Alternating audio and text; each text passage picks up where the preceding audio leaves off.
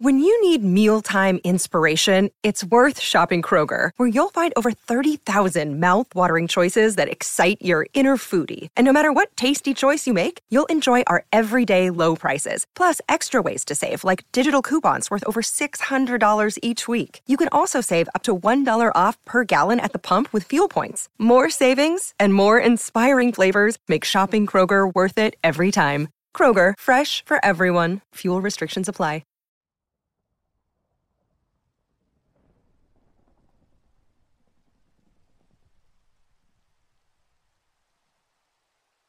I woke 2 days ago, having slept for 24 hours. My dead hand crusted with the drying remnants of whatever corruption weeps from my bite wounds and stained pages of writing littering the floor around me. At first I thought to destroy it, but somehow I can't. I tried not to spread it to others, but my hand, normally bereft of feeling, has begun to throb and ache. And I know the reason just as I know it will stop, at least for a while, once I hit submit. So, forgive me, as I do not know the meaning or consequence of the strange account my hand wrote while I slept. And for any that wonder how I came to be in this position of telling these strange things, the story, "You Saw Something You Shouldn't Have," will explain how I got here. It's not a window. It's a door. When my sister gave birth to Emily, it was a big deal in our family. My husband died last year, and I doubt I'll ever bear children of my own, and even 7 years ago, Emily was the first grandchild in the family. She was a sweet and beautiful baby with wide green eyes and a bright, cheerful disposition. Even as an infant, she had personality, and this only grew as she got older. I live in Alabama, and my sister lives all the way in the outskirts of Waco. So, even though we are a close family, I only get to see my sister and niece at major holidays and for a few days every summer when they come stay with me. Which is what made her suggestion that they come visit last month a bit strange.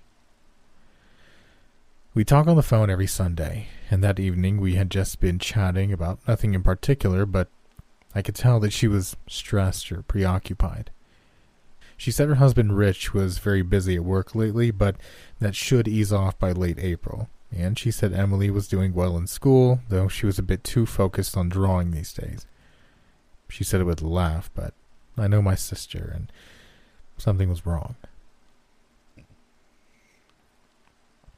I almost asked, but I thought better of it, figuring she'd tell me when the time was right. Within a few minutes, she'd brought up them coming to visit. I was surprised, but happy, and at first I assumed she meant during Emily's spring break, but she meant just a couple of days later. At this point, I couldn't help myself, and I asked if everything was okay. Had something happened with Rich? Was Emily okay? She gave a brittle laugh and said everything was okay, but she wanted to see her big sister if it wasn't a bad time. I told her it wasn't, and by Wednesday afternoon, there they were. I had just seen Emily at Christmas when everyone had met up in Fort Worth for the holidays. At the time, she'd been the same bright, joyful girl I'd always knew. She would flit from person to person, telling jokes, listening to stories, always ready to talk, but never rude or demanding. I know she's my niece, but she was perfect. But when they arrived at my house in March, she was different. Her eyes looked dull, and while she still talked and was polite, very little of her old spark seemed left. After we got her settled in the living room, I took my sister into the kitchen to grill her. What was going on with Emily?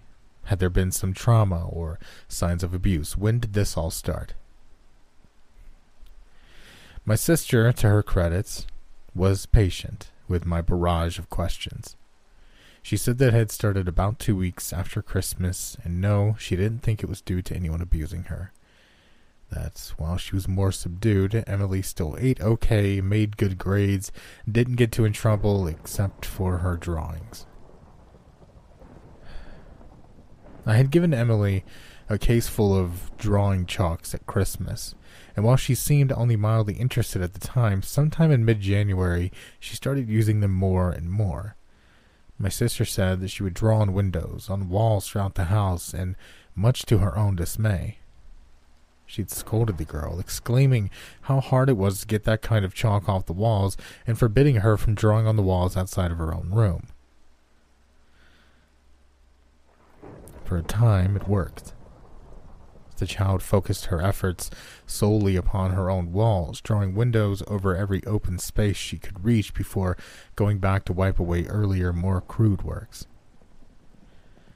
This continued for weeks, and a clear pattern emerged. She was drawing the same thing over and over again. Not just the same type of thing, a window, but the same one. My sister said if you compared them side by side, they all looked nearly identical, but she realized over time that details were being tweaked, refined, almost as though she was focusing the lens of a camera to get a clearer picture. What was strange, aside from the obvious, is the window panels were largely blank. She expected a child's drawing of a window would mainly be about what was on the other side, but the panes contained no details other than the cut and imperfections of the glass. At this point in talking to me, she realized how long we'd been in the kitchen, and with a panicked look, she rushed back to the living room. I followed, and we found Emily where we had left her, sitting on the sofa with her hands folded, staring off into space. I crouched down and spoke to her for a few moments about the fun we would have while they were visiting, and she responded normally overall, but it was still very muted. I made them dinner, and then later on, she was tucked into bed with her promise to wait and start on any art projects in the morning with us. A few minutes later, me and my sister were back on the sofa, drinking wine and talking. I told her it was best to let Emily keep at it until she tired of it, as it was almost certainly just a phase, and she was welcome to draw whenever she liked in my house. She seemed unsure, but finally agreed, hoping the child would move past it quicker with all the fun distractions we could provide. We talked about going to the zoo, the amusement park, the movies. Eventually, with the help of wine, my sister began to relax, and I steered the conversation away from Emily. We talked about work, and then local gossip from our respective towns that meant little to each other, but was still good for a laugh. And then we talked about Rich. I had known Richard for 2 years before my sister did. We had met in a sophomore intro to philosophy class and quickly became inseparable. He was from Tennessee originally, but had lived all over the world and carried an air of exotic intelligence and wisdom about him. We were best friends and more, and we pushed each other to be more and be better both physically, mentally, and spiritually. When I was a senior, I invited my sister to come visit, as she was starting to look at colleges. I introduced her to Richard, and within a month, they were dating. Within a year, they were married. And did I ever have misgivings or sad nights about it? Yes, of course, but I understood it was for the best and was necessary. It was meant to be, and I had to accept it. As we talked, she began to drift off, fighting to focus as she told me about how Richard had grown more distant lately and wasn't concerned about Emily as she thought he should be. I commiserated in a vague way, and her chin drooped to her chest, and she finally fell asleep.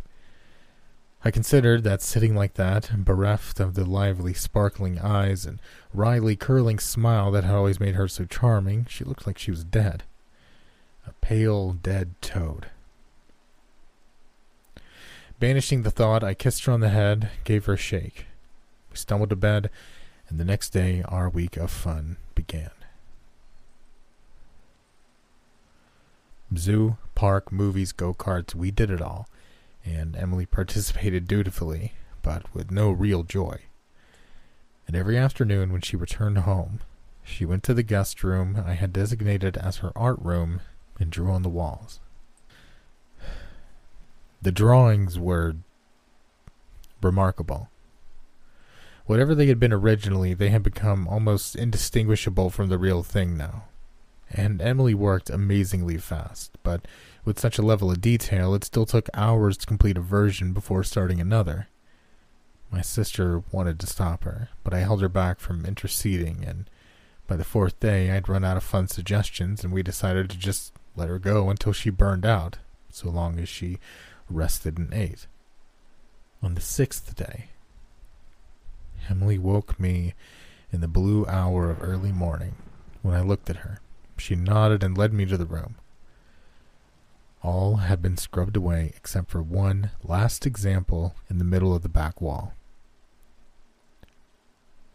I examined it closely and then bent down to smile at Emily and kiss her forehead. I told her we would wait and show her mama that night. Emily slept most of the day, but she went outside and played in the afternoon, which delighted my sister. That night, after a dinner where Emily ate and talked more than she had all week, we took her mother up to show her the art room. She entered slowly, looking left to the scrubbed wall and center to the impossibly perfect drawing there. And then her gaze continued its trajectory to the right and landed on Rich, who stood there, beaming at us. Her eyes widened and Emily ran forward to hug her dad. My sister took a step forward and then caught herself. She asked what he was doing here. Was anything wrong? He'd taken a deep crimson length of chalk out of his shirt pocket and given it to Emily with a nod. She ran back to the drawing as he stood and smiled at his wife, saying it was really good to see her, to see all of his girls. My sister glanced at me, but I barely noticed, as my focus was on Emily as she finished drawing a red knob on the expertly replicated dark gray frame she'd labored on the night before. She'd barely finished lifting the chalk from the wall when the knob began to turn. I felt the buzz of excitement that had been building in me for days swell and explode. I turned to my sister, not able to resist stealing a glance and shared smile with Rich in the process. It's not a window. My sister blinked confusedly, her face paling now. What? I fought down the manic urge to laugh. It's not a window. It's a door. As I spoke, the knob had completed its third slow revolution and the door opened. First, just a crack, and then enough to let something in. The lights dimmed at its entry, which was a momentary kindness for my sister, as I don't think she truly saw what dragged her back in. I saw too late that the door was swinging back closed, and neither Rich nor myself could reach it before it shut with a brittle snap and became chalk on the wall again. I pounded the wall with a curse, but Richard put a comforting hand on my back, telling me to check the lines, that it would be okay. Stepping back, I pulled out the piece of glass I had received from Greenland 6 weeks earlier, part of an original door. Looking at the drawing through the glass, I could see the lines of powder fading, seeping away like water at the slight imperfections that existed. I told Rich the same, and he smiled. It was okay, he said, because we had a sweet little girl who would keep trying until it was just right. He looked down at Emily, who was now holding his hand as she returned his smile and nodded. Feeling overcome with love and pride, I went and hugged them both. We would keep going until the door was perfect and stayed open. And what a glorious day that would be.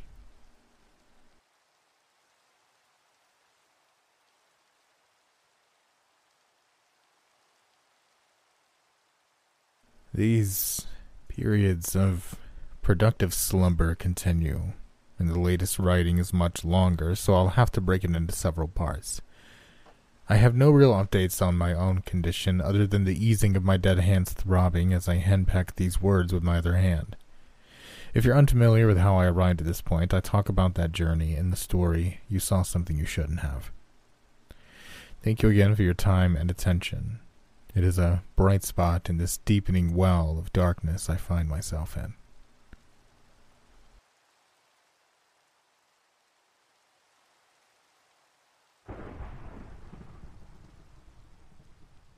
FM writer. I drive around at night because I can't sleep normal hours anymore. I used to. Back when I was a teenager, I was always the first call at night. Not early, you understand, but by midnight I was usually out.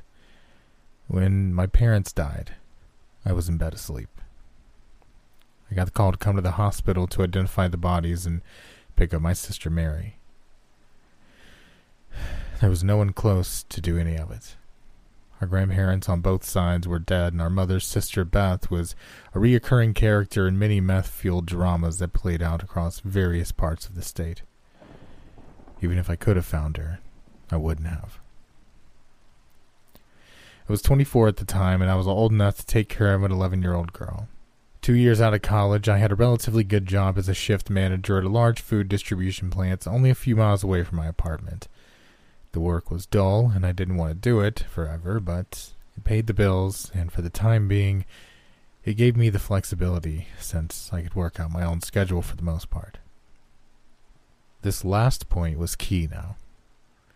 Looking down the hall at the impossibly tiny and shell-shocked little girl sitting in a molded plastic chair next to an older, heavy-set woman, my heart broke a little.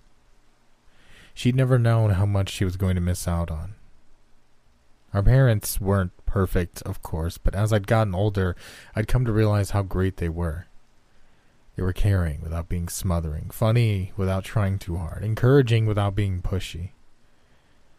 Best of all, they believed us, and not in the willfully blind way you see some parents do. They knew us, understood us, and pushed us to be the best version of ourselves that we could be. I realized I still needed to identify them and that I couldn't put it off. Couldn't see Mary first without having to explain why I had to leave again. So I stopped and turned around, heading back to the nurse's desk and following the directions down to the coroner's office adjacent to the morgue. They only made me look at the faces, which weren't badly damaged on the surface other than some dark patches and a spot on my father's face that went down too far where his cheekbone would be. The cuts and scrapes that were visible had stopped bleeding some time before, and the bodies had been cleaned at least above the sheet. Below it, well, from what I was being told, the car accident had been terrible. How Mary had survived, let alone without anything more than a few bruises, was anyone's guess. After I signed the forms, a squat, clammy man thrust at me with robotic condolences. I went back upstairs to get Mary. She started crying when she saw me, jumping into my arms and hugging me tight. The woman seated next to her eyed me suspiciously. "You her brother?" She glanced down at the clipboard on her ample lap. "Mike?" I raised an eyebrow.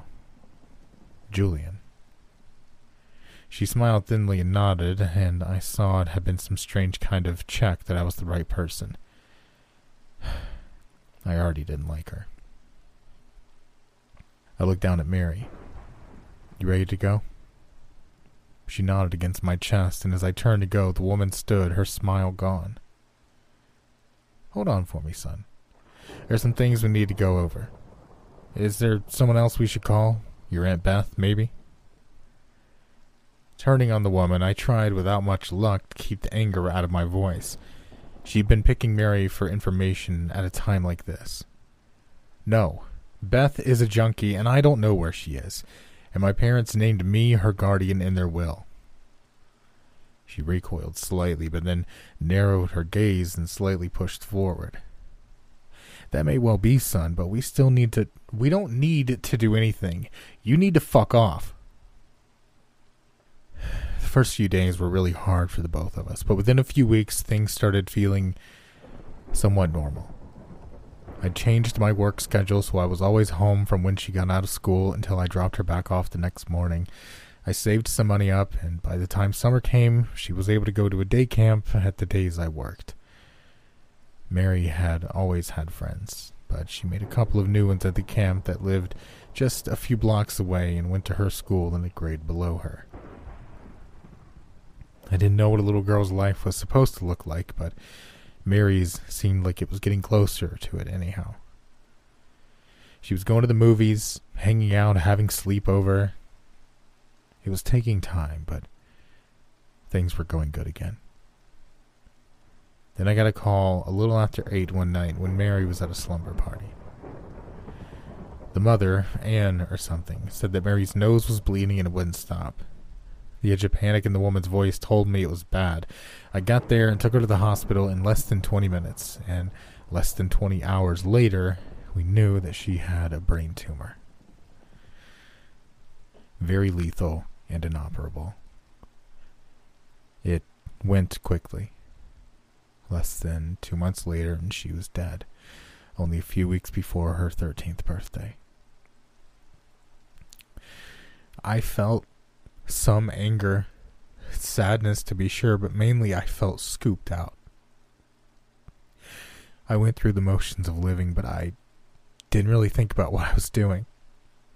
I didn't think about anything. And I didn't sleep very much anymore. So I started driving at night. I lived an hour from what most people would consider the edge of the desert, but I wound up going there most nights. The lack of people and lights, lack of noise, and reminders of people living lives, it helped somewhat. Most nights I'd be back home by 4, collapsing into a fitful sleep for a few hours before going and getting up for work, but there were times I'd stay and watch the sunrise climb past the edge of the world, turning everything the color of fire.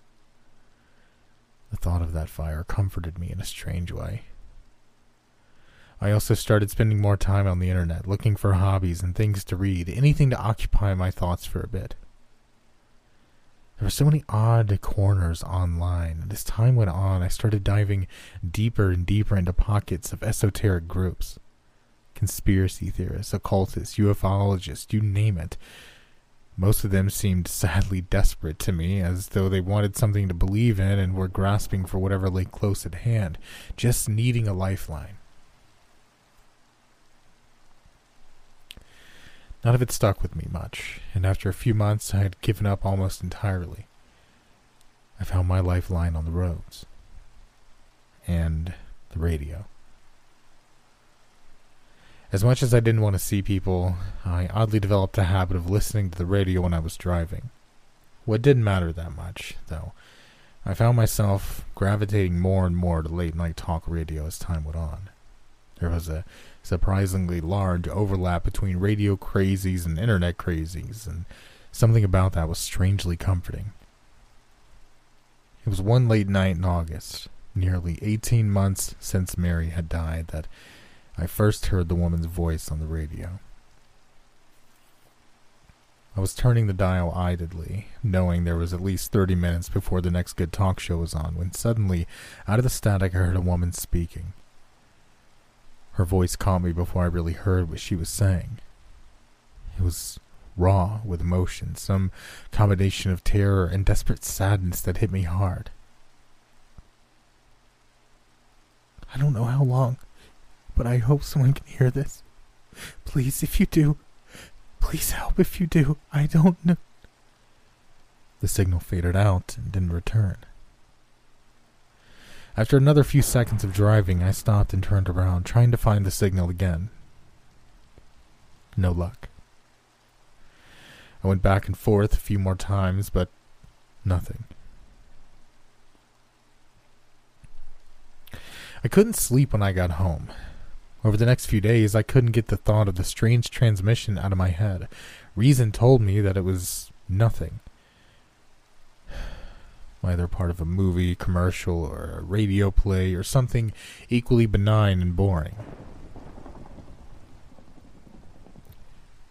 But I didn't really believe that. It sounded too real. Maybe I just wanted to believe it was, because it was a mystery, a distraction. I enjoyed driving around at night, roaming the desert roads, but it was in a detached way. It was a form of therapy, and it did help some, but never brought me real joy or excitement.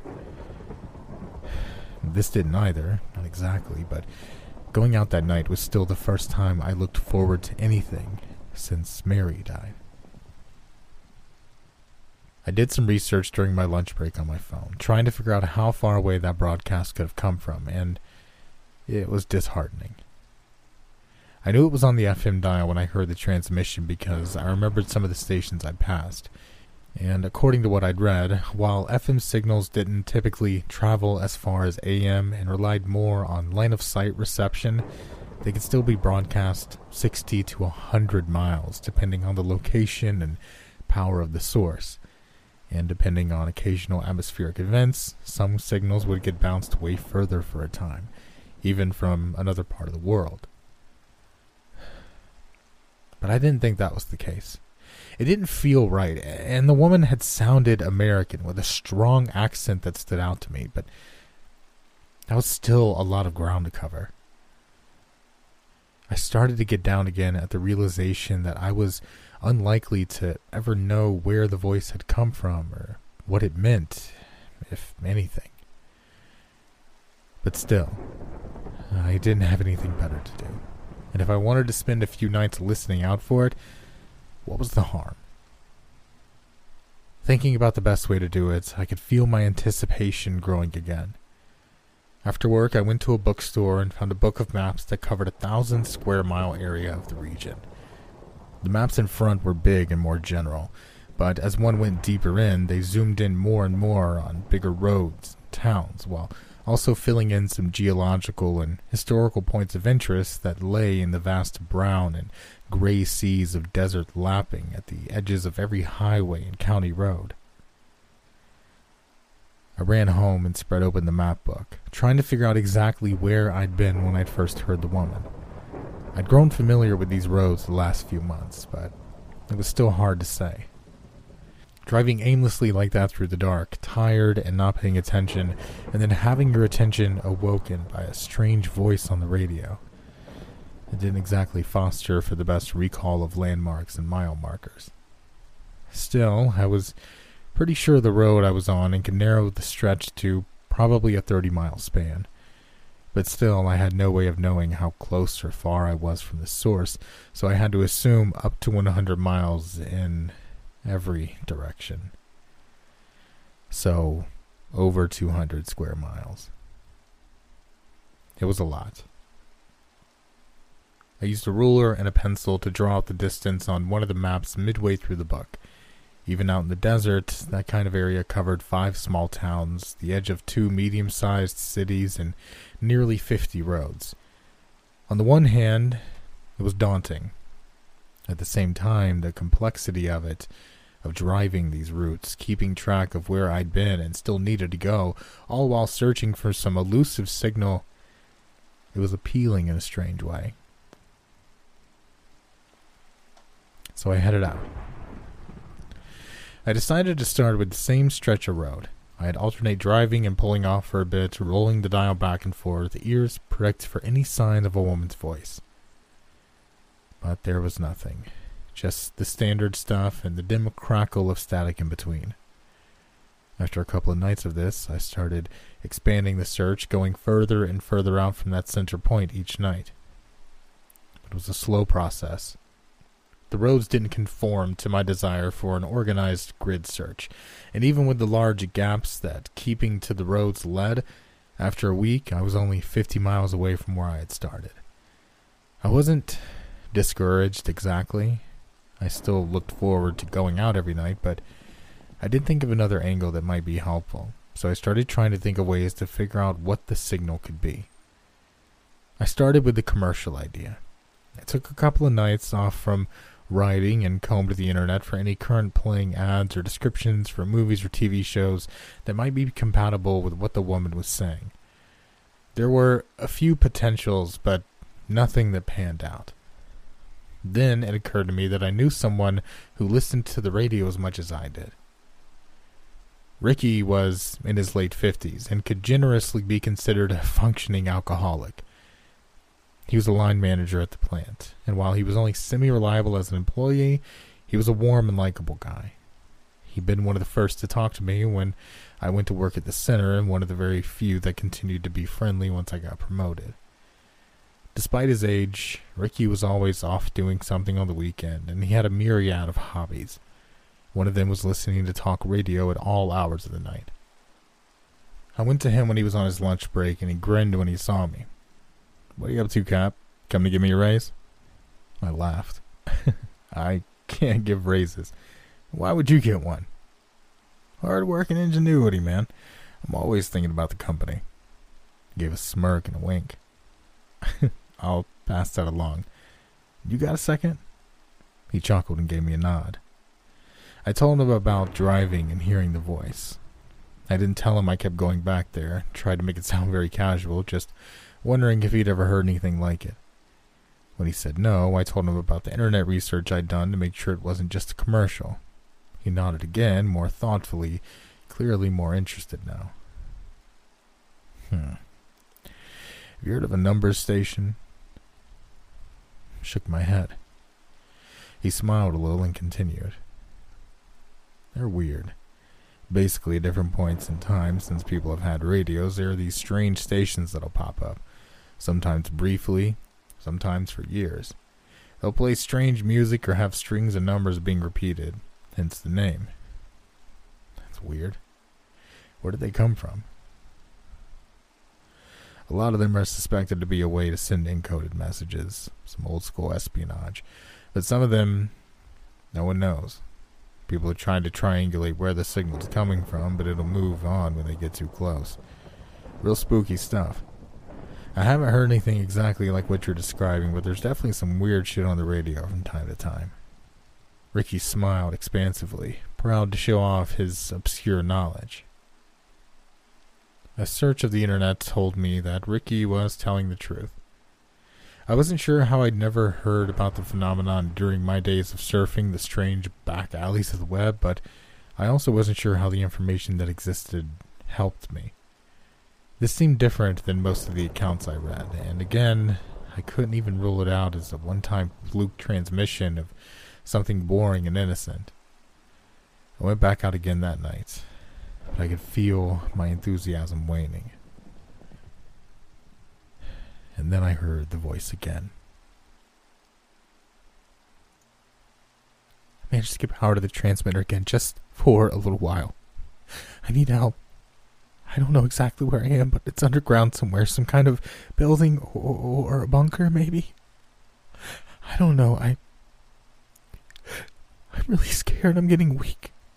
It's been a long time since I've eaten. I'm trying to ration, but I'm running out of food. Please, come help me. Oh, God."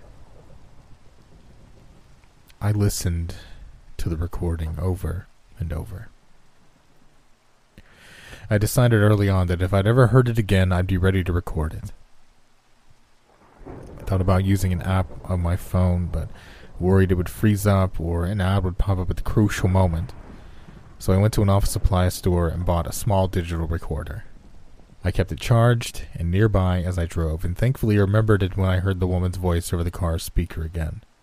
The sound of her panic-stricken voice was so sad and lonely, but it suddenly felt like the car was filled with rich, oxygenated air, sharpening everything and giving me a light buzzed feelings as her words washed over me.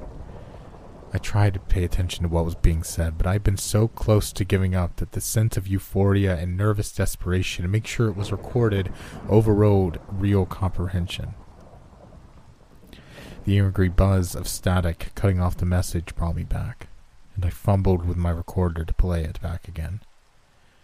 All but the first couple of words were there.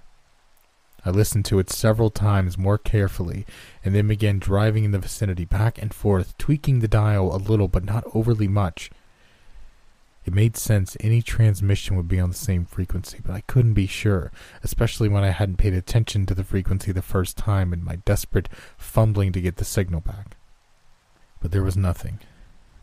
Over several days I memorized the recording, even dreaming of it the little bit that I'd slept. Then on the fourth day, I heard her. I remembered a sign that is outside somewhere. It said something about tatters, I think. Look for the sign and a door, a strange door that goes into the ground. I think I hear... The voice stopped, but instead of static, a strange song began to play. It sounded as if it was being played on some kind of flute or piccolo, and if it ever looped back on itself or repeated, I couldn't tell it. I'd stopped the car as soon as the voice started triggering the recorder again. After listening to the music for several minutes, I felt a new hope flare in my chest. If it would only keep playing, maybe I could use it to narrow down where the signal was coming from. For the next 4 hours, I went in different directions, carefully tracking which directions caused the signal to get weaker and stronger. Eventually, I reached the point where I could get closer on a paved road. Spotting what looked to be something between a dirt road and a trail, I headed for it and began to work my way out into the desert. The moon was bright and high in the sky, lighting everything up like some kind of silver and blue daytime. The path curved this way and that, but eventually it petered out at a clump of desert scrub. But I was too close now. I pulled out the pocket radio I'd gotten when I picked up the recorder and dialed into the frequency. There was a strange doubling effect of the music as the radio came to life, making my head swim for a moment until I shut the car off. Grabbing a flashlight, I headed out toward the signal. It occurred to me absently that once the signal was clear, there should be little to no way for me to tell if it was getting stronger just by the sound of it. But it was, as I said, an absent thought, pushed away casually as I fumbled through the dark shadows cast by the cold desert moon. The fact remained that I could feel it getting stronger somehow, and I knew I was heading in the right direction, very close to my goal. And then I saw the door. It reminded me somewhat of the doors I'd seen in old movies of small airplane hangar doors. Not the ones for planes, but for personnel. Metal and utilitarian, but with small curve to the outer frame, as though to introduce an element of whimsy. The door was clearly old and rusty, but it didn't appear to be locked or secured in any fashion. More strangely, it was sunk into the side of a rock rather than a building. Almost as though someone had just attached a fake door to a giant boulder. At first there seemed to be no signs at all, no indication that this was the place, but then I noticed a small metal sign in the shadow of the boulder. I reached and picked it up carefully. Suddenly the image of a rattlesnake underneath it, burning brightly in my mind. But there was no snake. Just a rusted sign, half rotten from the elements. Turning it to the moonlight, I could see the name that had been painted on it. Tattersall Security. I already knew this was the place, of course, but that just confirmed it. I felt my heart leaping in my chest as I reached for the door, the terrible certainty that it would be locked and impenetrable filling me with dread. Instead, the latch offered no resistance, and the door swung open easily to reveal a cold, yawning darkness. It was a tunnel, traveling down and curving out of sight to the left some 40 or 50 feet away. I felt a thrill of fear, and for a moment I thought about calling for help, getting someone else out there to help me look for the woman and help her. But a dozen reasons and excuses for not doing that crowded my mind as soon as I had the idea. I debated internally for a moment, but just for a moment. And then I went down into the dark. The tunnel became a more proper hallway around the corner. Concrete walls and ceilings with metal mesh underfoot. The hallway then opened out to become much wider. The edges of the walls just visible in my flashlight's reach. The air was thick and coppery, making every breath seem like an effort. I thought about calling out, but the weight of my fear and anxiety kept me quiet as I went. I began to wonder about the purpose and practicality of such a big, empty subterranean space. What was the point? Had something been stored here? If so, there was no sign of it. Speaking of signs, there were none here. No labels or icons, no symbols of any kind. It made me uneasy. Something wasn't... Just then I saw the far wall, 4 doors set within it. These were the first doors I'd seen since entering this area, and I felt sure behind one of them I would find the author of those transmissions. 2 of the doors were larger cargo doors, so I focused on the smaller, outermost doors first. The first one led down a much smaller hallway with several turns before coming to what appeared to be a series of cubicles and outer offices. Again, there was no writing or other signs of what was done here, no sign of people ever being here at all. I mean, there was furniture and all, but no messy desks or mementos, no indications of hasty retreat or a controlled shutdown. It was almost like a stage or movie set that was exacting in its attention to detail, but still felt artificial because it had no spark of life. Still, I searched the area thoroughly. I tried a few lights in the computers, but no luck. Power seemed dead, which made me wonder if air was getting recycled or if I was breathing the dead air of years or decades earlier. I pondered distantly if I could be breathing in primarily carbon dioxide, not realizing it, passing out and dying in here, smothered to death by this place, but I pushed it aside and continued back to the main hall. When I went through the other door, I saw that it led to a large area filled with crates. Most were empty, but some were partially full of MREs, clothing, and various equipment I didn't understand the function of in the slightest. In the back, I saw a set of double doors and went through them into another hallway. There were a few rooms here and there along the hall, their purposes apparent from the items they contained. A small kitchen mess hall, several rooms with beds and lockers, one larger space that seemed to be a rec room, complete with a couple of decks of cards and an ancient-looking pool table hulking in the shadowy back corner. Everything still had the air of artificiality to it, though. Every feature that should show signs of people and be somehow comforting was wrong in some intangible way, and more worrying for it. I would periodically try the radio, but I got no signals inside this place at all. Everything was dark and silent, and I found it hard to shake the fear that my flashlight might peter out and leave me lost and wandering forever in utter blackness.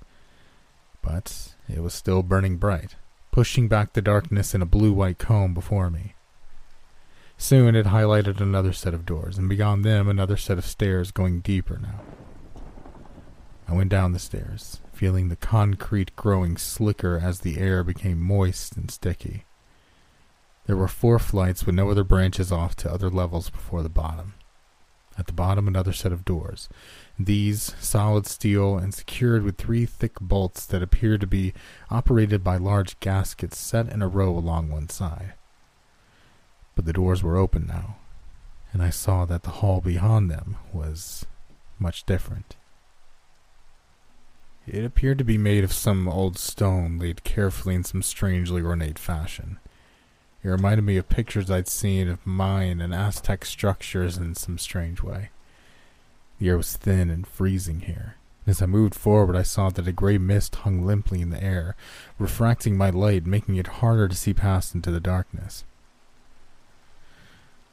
For a moment, I thought I saw something, or at least sensed something, but then my entire mind was waken up by the searing pain cutting through my foot. Screaming, I instinctively crouched and grabbed my leg, dropping the flashlight in the process. As the light pinwheeled around, I again thought I saw a glimpse of something beyond the stones, but then it was gone and my brain was on fire with pain. Fumbling for the light, I grasped it and shined it down on my foot. 3 metal blades in a triangular formation rose 2 inches from the top of my right foot like bloody stalagmites. Feeling faint, I passed my light over the floor and saw several more outcroppings of sharp metal hidden within the mist. Cursing, a realization settled over me. My foot was bleeding badly, and I needed to get out of here right now or I could die. Soon. Standing again slowly, stifling little screams, I stood again and prepared to pull my foot free. Gripping my leg at the knee with both hands, I began to pull up. The pain was incredible, and my foot seemed no closer to being free. I tried again, but while I felt my foot lift some, it seemed stuck somehow. Feeling around with shaking hands, I probed the blades gingerly, looking for some sign of what the problem was. I felt my stomach twist as I felt downward curved barbs along the lower portion of each blade. They had hooked into the muscles, bones, and tendons in my foot and didn't want to let go. But it didn't change anything, really. I had to get out of here and get help.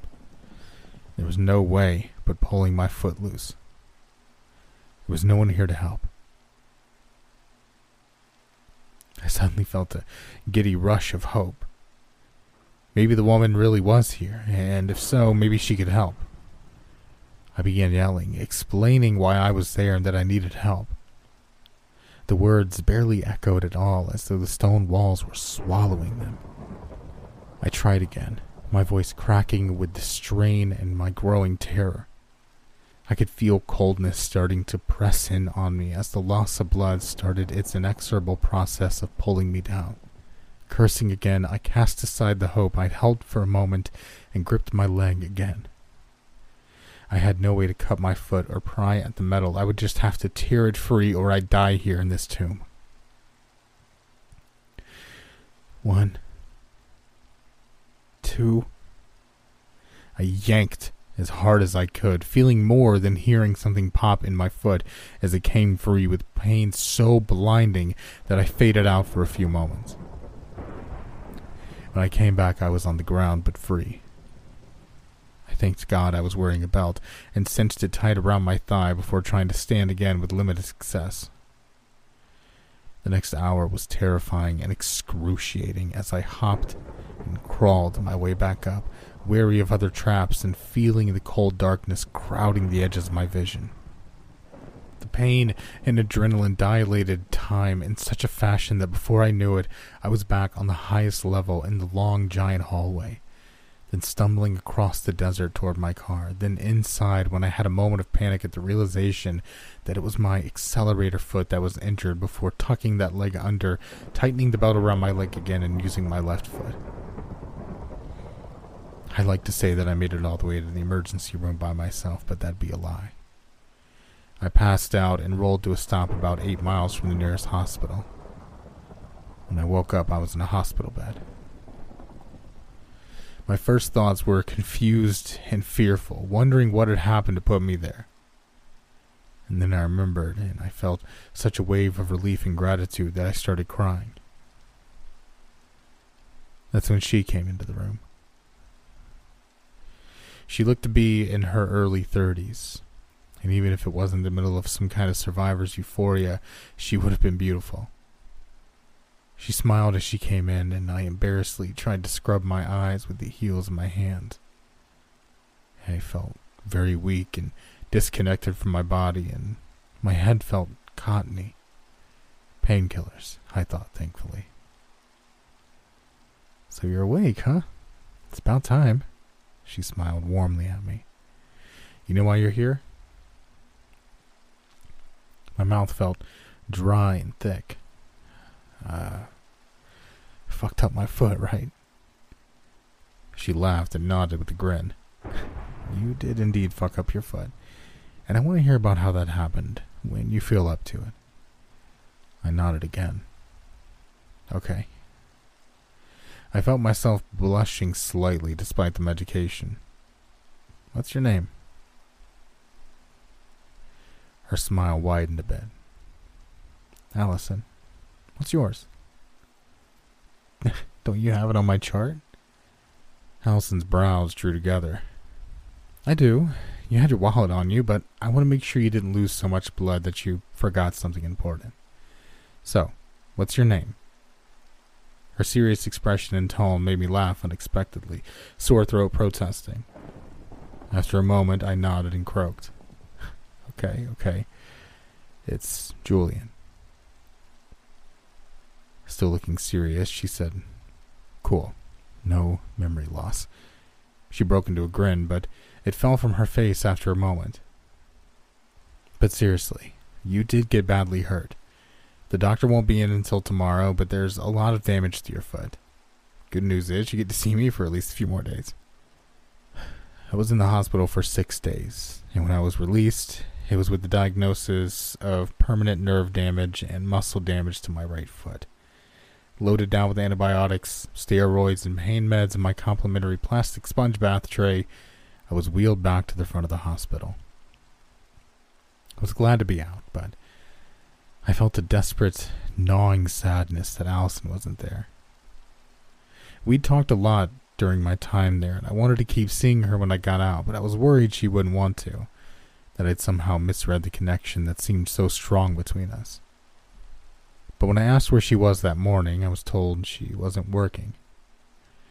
After a couple of hours of paperwork and me trying to stall, one of the other nurses patted me on the back and asked did I need them to call me a cab to get home. But out at the front of the hospital, there was no cab. Instead, there was a beat-up-looking hatchback that had seen better days idling at the curb. And then Allison was getting out and coming around to help me get into the car.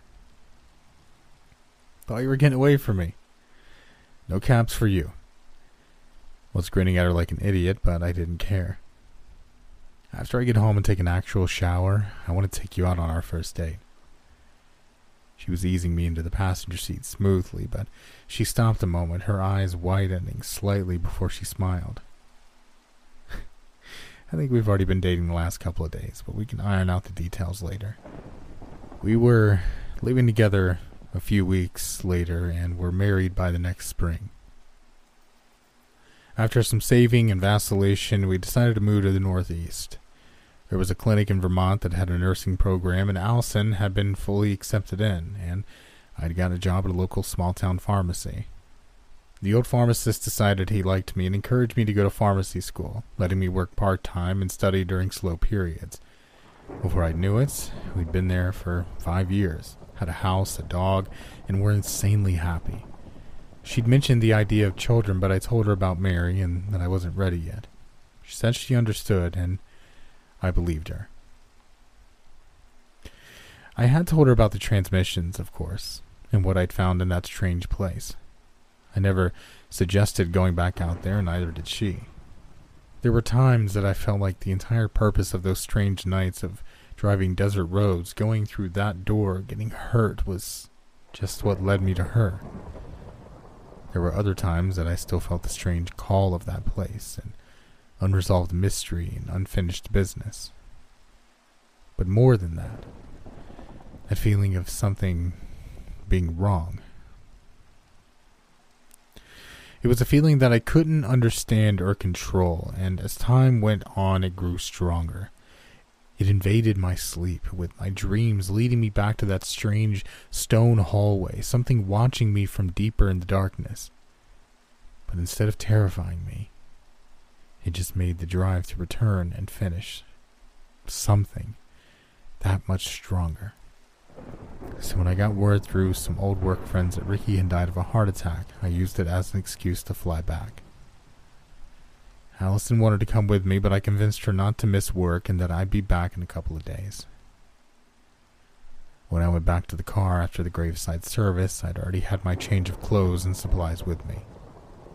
It took a couple of hours, but even without the transmission, I found my way back to the dirt road, to the door, to the room below the earth. They seemed undisturbed since I'd left. The only notable new feature was the trail of old brown blood I'd left escaping last time.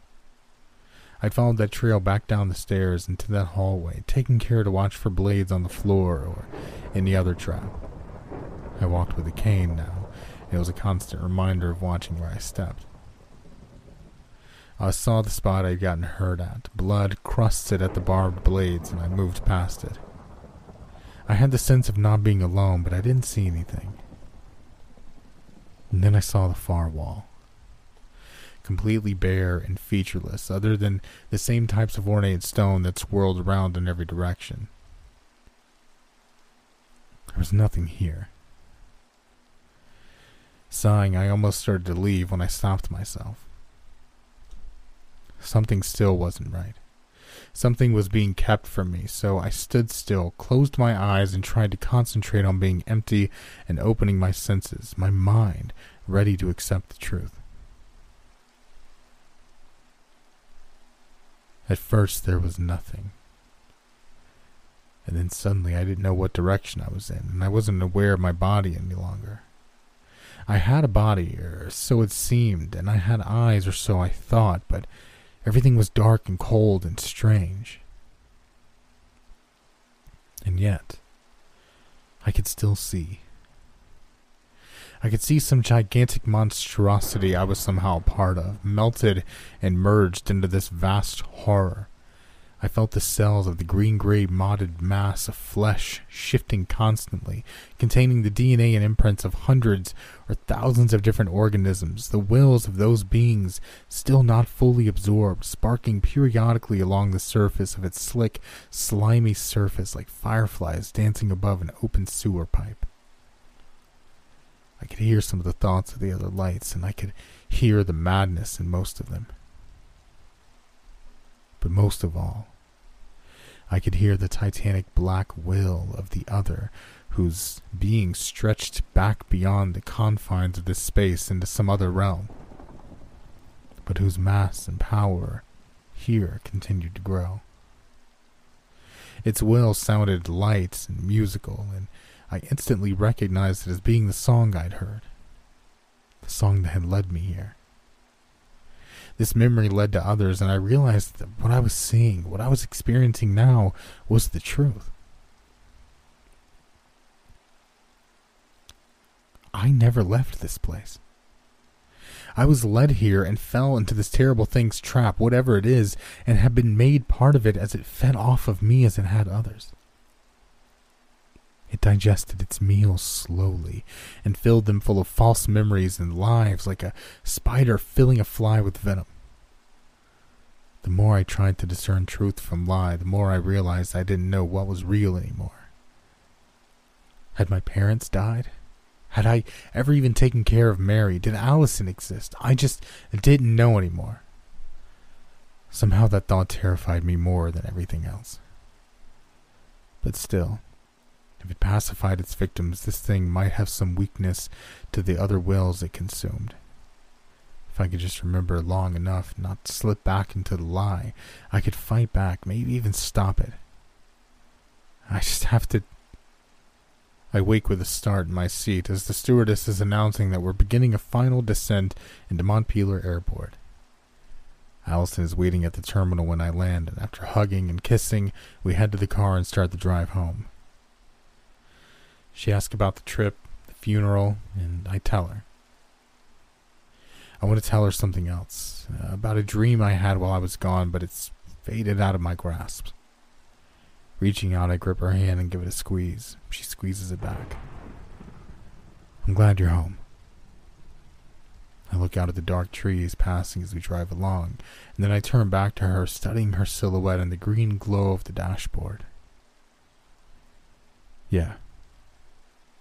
Me too.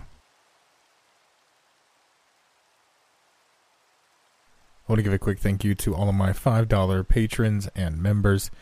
Absinthe Alice, Alice E., Amethyst, Demet, Carolyn, Christina Smith, CT, Deborah Tykus, Elizabeth Watkins, Ellis G., Furious Weasel, If in Doubt Flat Out, Justinia Zaromsky, Karen Parrott, Kat, Lindsay Pruitt, Melody Evans, Melissa Berwick, Mila, Nicholas Moore, Nikki Parsons, Ray Clegg, The New Ongum 24, Tiger Princess, and Victoria Stepp.